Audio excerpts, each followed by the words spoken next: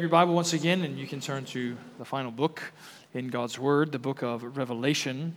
Chapter 11 is where we are this evening. Certainly as the way we've been breaking up our texts in Revelation, it's a longer portion than we've had in recent weeks, and even will have in the next several weeks to come as we look at the first 14 verses of Revelation chapter 11. And as I read it, and if you weren't with us during the announcement time, just hear again, if as I read this it seems altogether confusing, recognize that you're on common ground with Christians throughout the ages that have been befuddled and frustrated even by this passage. But I trust that we're going to see its glorious truth together tonight. So let me read for us verses 1 through 14 of Revelation chapter 11. Listen now as Christ speaks once again to us through His Word. Then I was given a measuring rod like a staff, and I was told, "Rise, and measure the temple of God and the altar and those who worship there. But do not measure the court outside the temple, leave that out. For it is given over to the nations, and they will trample the holy city for 42 months. And I will grant authority to my 2 witnesses, and they will prophesy for 1,260 days, clothed in sackcloth. And these are the 2 olive trees and the 2 lampstands that stand before the Lord of the earth. And if anyone would harm them, fire pours forth from their mouth and consumes their foes. If anyone would harm them, this is how he is doomed to be killed. They have the power to shut the sky, that no rain may fall during the days of their prophesying. And they have power over the waters to turn them into blood, and to strike the earth with every kind of plague as often as they desire. And when they have finished their testimony, the beast that rises from the bottomless pit will make war on them and conquer them and kill them. And their dead bodies will lie in the street of the great city that symbolically is called Sodom and Egypt, where their Lord was crucified. For 3.5 days, some from the peoples and tribes and languages and nations will gaze at their dead bodies and refuse to let them be placed in a tomb. And those who dwell on the earth will rejoice over them and make merry and exchange presents, because the 2 prophets had been a torment to those who dwell on the earth. But after the 3.5 days, a breath of life from God entered them, and they stood up on their feet, and great fear fell on those who saw them.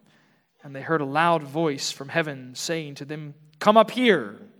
And they went up to heaven in a cloud, and their enemies watched them. And at that hour there was a great earthquake, and 1/10 of the city fell. 7,000 people were killed in the earthquake, and the rest were terrified and gave glory to the God of heaven. The second woe has passed. Behold, the third woe is soon to come. And thus far, the reading of God's Word. Let's pray together once again. Father, we ask your strength. We ask once again for a full measure of your Spirit, that we might hear this truth, that we might keep this truth, and so find your divine blessing upon it. As you have promised, we pray in Jesus' name. Amen. You may be seated. I'm not sure about some of you, but as far as I can remember, there's only 2 times in my life where I have gone to a movie theater to watch a movie in 3D. And if you've ever been to such a show, you know that you have to have those 3D glasses if you're going to enjoy the entire experience. If you've ever been to such a show before, you know that if you don't have those lenses, you can still see the movie. You can understand the story. You can get the essential truths. But without those lenses, the full detail, the full spectacle of that show isn't made manifest to your eyes. And what we're finding over and over and scene after scene in Revelation, it's as though what the Spirit is doing through John's apocalypse is he's putting these scriptural spectacles on our eyes, that we might see the world in the fullness of detail, and the fullness of its reality, and the fullness of heaven's perspective on what is happening here on earth. And we're going to see that again this evening, heaven's perspective on the church's life as the church is waiting for the return of her Savior. It is a most mysterious text, the 14 verses that are before us this evening. There are at least 5 ordinary schools of thought related to just about everything you see in this passage. You know as well as I do, we do not have enough time this evening for me to walk through 5 schools of thought about everything that's in this passage. The tack that we will take is not one that should be surprising to those of you that have walked through Revelation with us in recent months. But kids, what you always need to remember about Revelation, because it can be, as you grow up, it can be a book that's enticing, it can be a book that's interesting and fascinating, but it seems to be this book that hides its truths from the ordinary mind. But what you need to recognize is always through these bizarre images.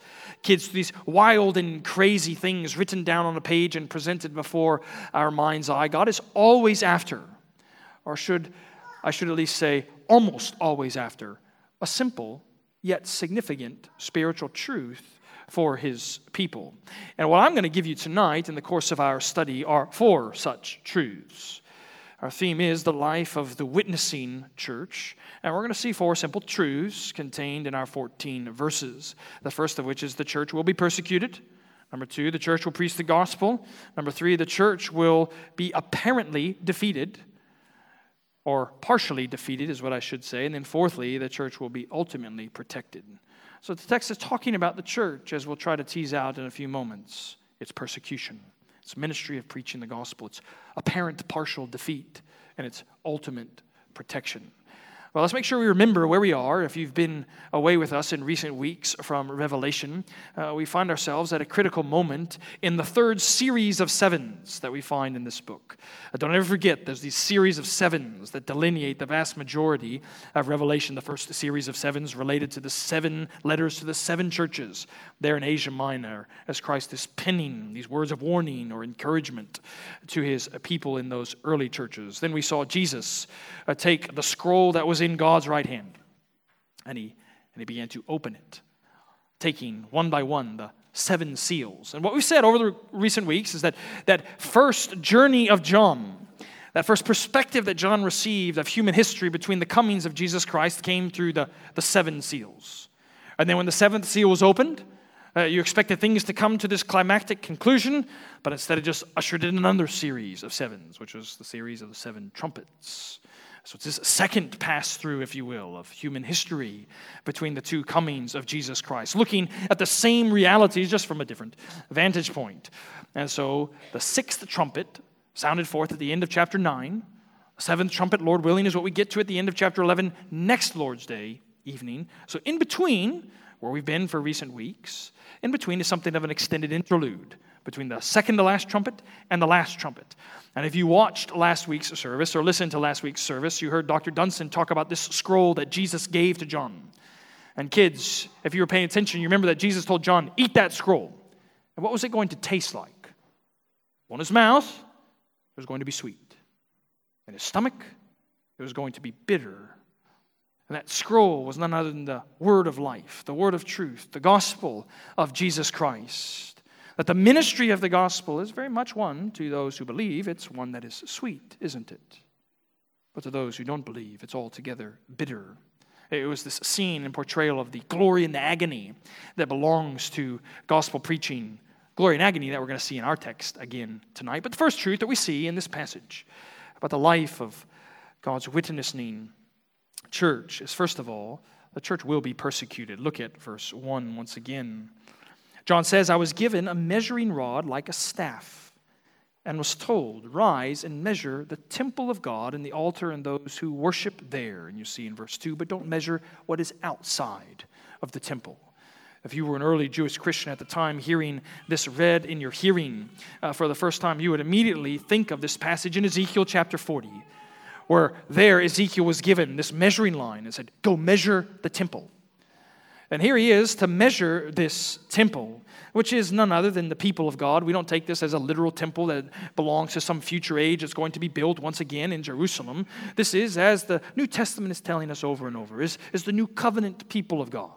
It's the church of God. It's the dwelling place of God, Ephesians 2 says, because the church is being built up into a dwelling place, a temple for God through His Son and by His Spirit. So it's meant to measure out the boundaries, if you will, pictorially, symbolically of the church, but not of those outside the church. You see, verse 2 continues, because that is given over to the nations, and they will trample the holy city for 42 months. And it's appropriate to think of that phrase of the holy city in Revelation as referring to Jerusalem. But it's not speaking of the Jerusalem that we know of today. It's speaking about this heavenly Jerusalem that is above, that's going to come down upon the earth. But importantly, what you want to recognize there is that he's not to measure what's outside of the temple. He's not to measure the world that's given over to unbelief. It's given over to the power of the devil. And significantly, what is that part of the world going to do but trample God's people for 42 months? Now you want to ask, well, what's 42 months all about? Well, that comes from this scene in Daniel chapter 9, which is perhaps the most mysterious and enigmatic prophecies in all the Old Testament, about the 70th week in Daniel's prophecy. And surely it refers to nothing other than that time period in which we find ourselves now, a time period between the two comings of Jesus Christ, that during the church's experience here on earth, waiting for the Lord's return, is it not one where the church ordinarily finds itself being trampled on by the world, persecuted by the world, afflicted in the world? So that's the first truth you want to see from the vantage point of heaven as we put on those scriptural spectacles. What we see, of course, don't we, is that here on earth, the church that belongs to the city above is nevertheless trampled by the unbelievers below. Truth number 2, the church will preach the gospel. Look at verse 3. And I will grant authority to my 2 witnesses, and they will prophesy for 1,260 days, clothed in sackcloth. So kids and students, if you glance down again at verse 2 and 3, you see 2 different time periods. 42 months, 1,262 days. And you might know that 42 months is, wink, wink, how many days? 1,260 days. So you ask the question, why say the same time period in 2 different descriptions or with 2 different definitions? When you have kids, young kids like we do at the house, that are always wanting to satiate their appetite, rarely does an hour go by in our experience as parents where someone doesn't ask, how long until snack time? How long until lunchtime?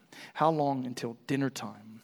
And sometimes the need is so urgent that they just forget the reality of what you've just told them. So a few weeks back, someone came up to me, one of the kids, and said, Daddy, how long till dinner? And I said, I don't know, about 30 minutes. And, within a few seconds, the next one comes up. He didn't hear this conversation. Daddy, how long until dinner? I said, I don't know, about 30 minutes.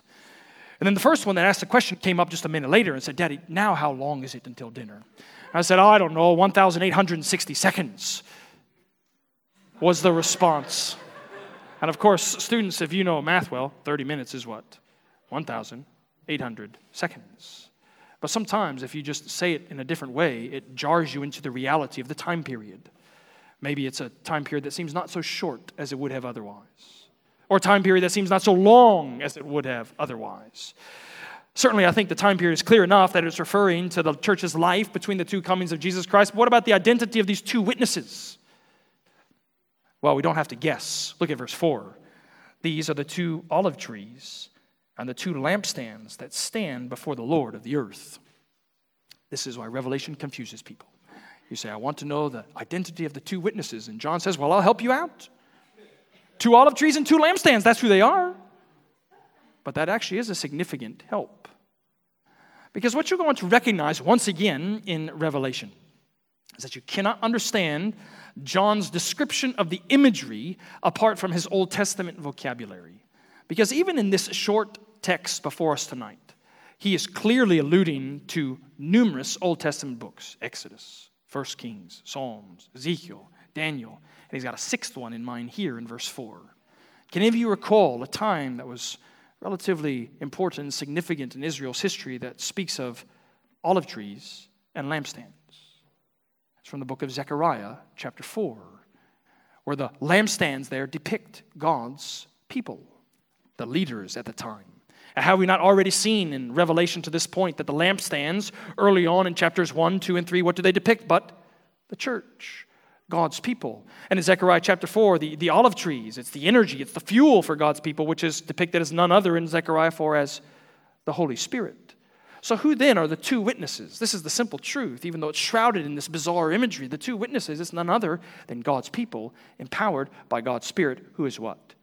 The church of Jesus Christ. This is the people of God prophesying, preaching the truth, declaring God's word. And notice what happens in verse 5 and 6 to those who attempt and try to harm God's people. Verse 5 and 6 says, if anyone would harm them, fire pours forth from their mouth and consumes their foes. If anyone would harm them, this is how he is doomed to be killed.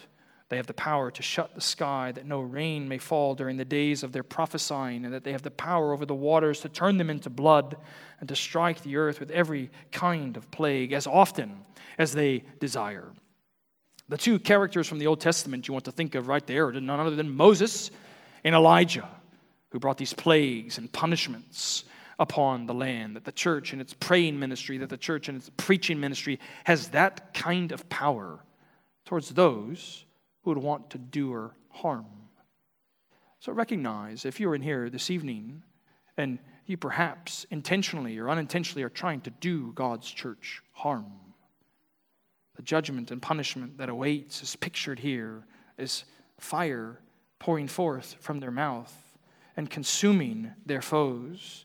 It's even a picture of Revelations reminding us of the priority and primacy of preaching in the life of God's people. This is the sum and substance of our mission and ministry. It's preaching Jesus Christ.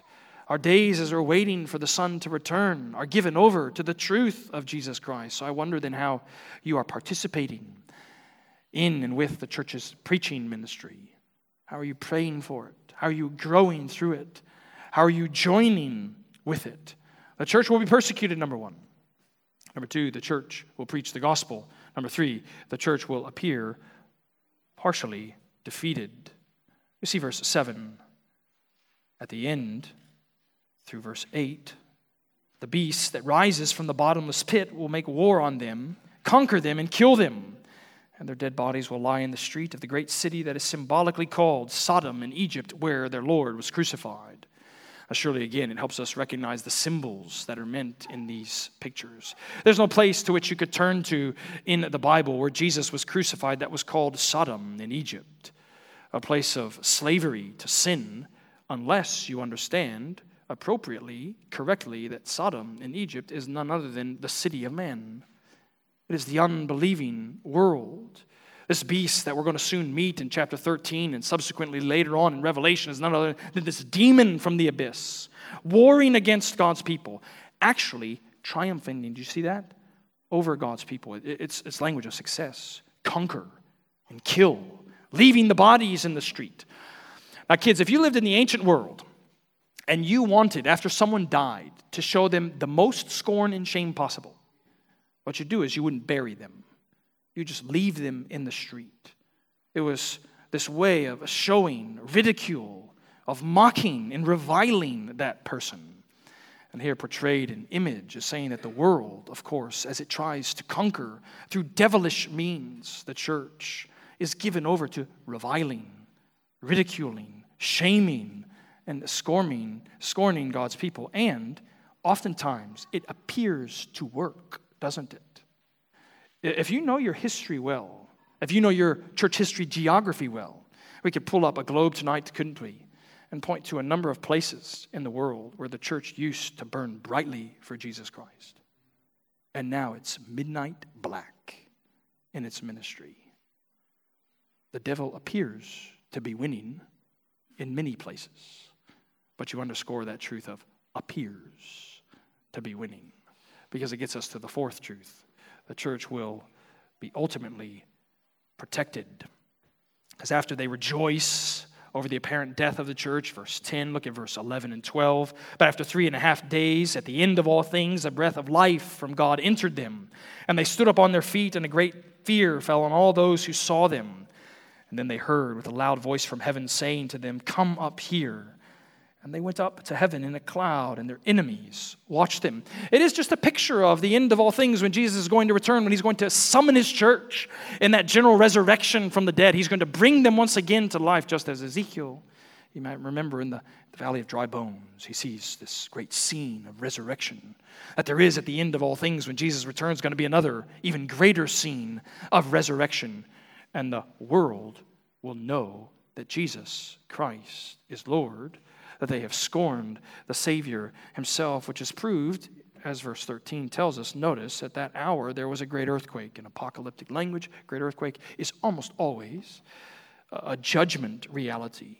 Immediately is Christ's judgment. He returns, a tenth of the city will fall. 7,000 people were killed in the earthquake.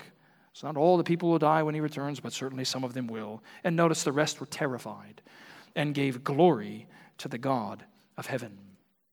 This is not glory that's given to the God of heaven because they're receiving and resting on Jesus Christ alone for salvation.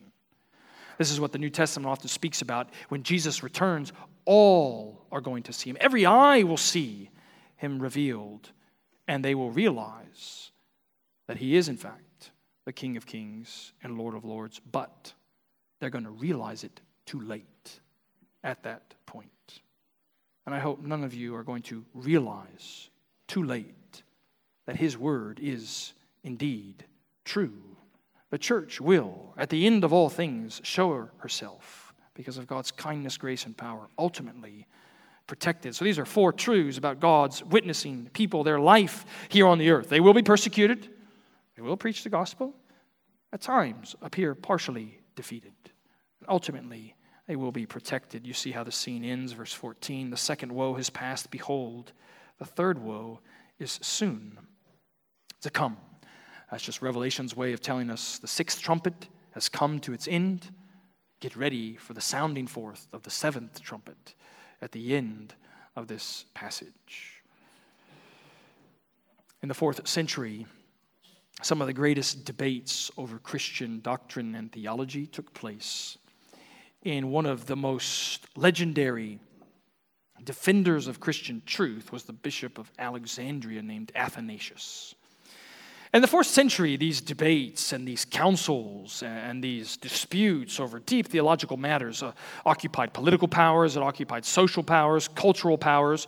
So, for example, in the time of Athanasius, what you had was Valens in the eastern part of the Roman Empire. He was in charge of all of that. He went to another bishop named Eusebius, who was in charge of the church at Vercelli in Italy. And Eusebius was a supporter of Athanasius. And he said, Eusebius, you have to stop supporting what Athanasius says, which we understand now today is to be none other than gospel truth. Stop supporting that, or I'm going to take everything away from you. Language from our text, I'm going to trample you. I'm going to conquer you. I'm going to kill you. Now here's what Eusebius said. He need not fear confiscation who has nothing to lose, nor banishment to whom heaven is his country, nor torments when his body can be destroyed at one blow, nor death, which is the only way to set him at liberty from sin and sorrow. That's the mind who's taken the spectacles of Revelation and knows the reality of life as God's witnessing people. So let me help you see 2 final things as we close from this text. The first of which is the church lives in present adversity. You will never escape that truth in Revelation. The church lives in present adversity. God is establishing his kingdom gloriously in enemy-occupied territory, daring Satan to come and conquer his kingdom. And yet oftentimes, life in Jesus Christ not only brings affliction and adversity, it does bring martyrdom, it does bring death, no doubt it brings difficulty. And for those of us in the West, in our context today, we may not get physical scars from this kind of battle. But surely many of us, should the Lord continue to tarry and keep us around, you will experience emotional scars from this battle.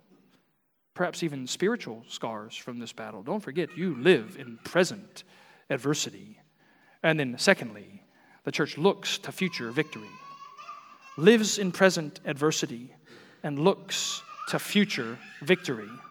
For what is going to keep God's people afloat when adversity and affliction seems to swallow up all hope? It's that you may appear defeated right now, but you will ultimately be protected, because Jesus Christ swallowed all of the adversity and affliction when he hung on the cross in your place, so that the shame that the world means to heap upon the church actually gets thrown around on them, which is why Colossians 2:15 says that it was in the cross of Jesus Christ that God the Father put the rulers and authorities to open shame, as he triumphed over them in his Son, Jesus Christ. A church lives in adversity. A church looks to future victory. Why? Because we're a persecuted people. We're a preaching people. We're a sometimes partially defeated people. But we're always a protected people. Let's pray together.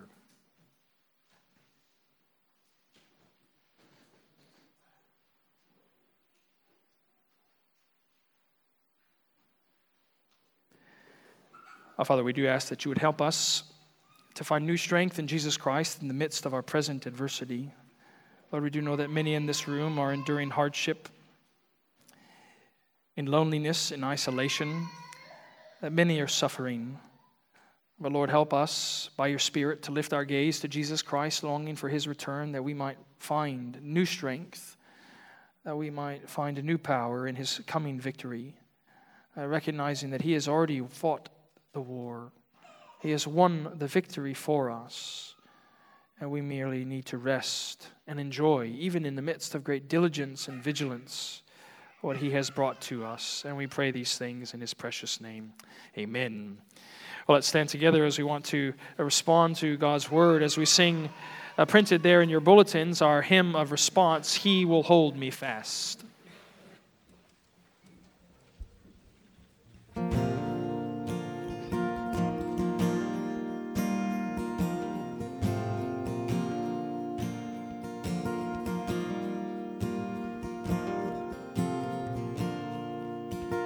When I fear my faith fails,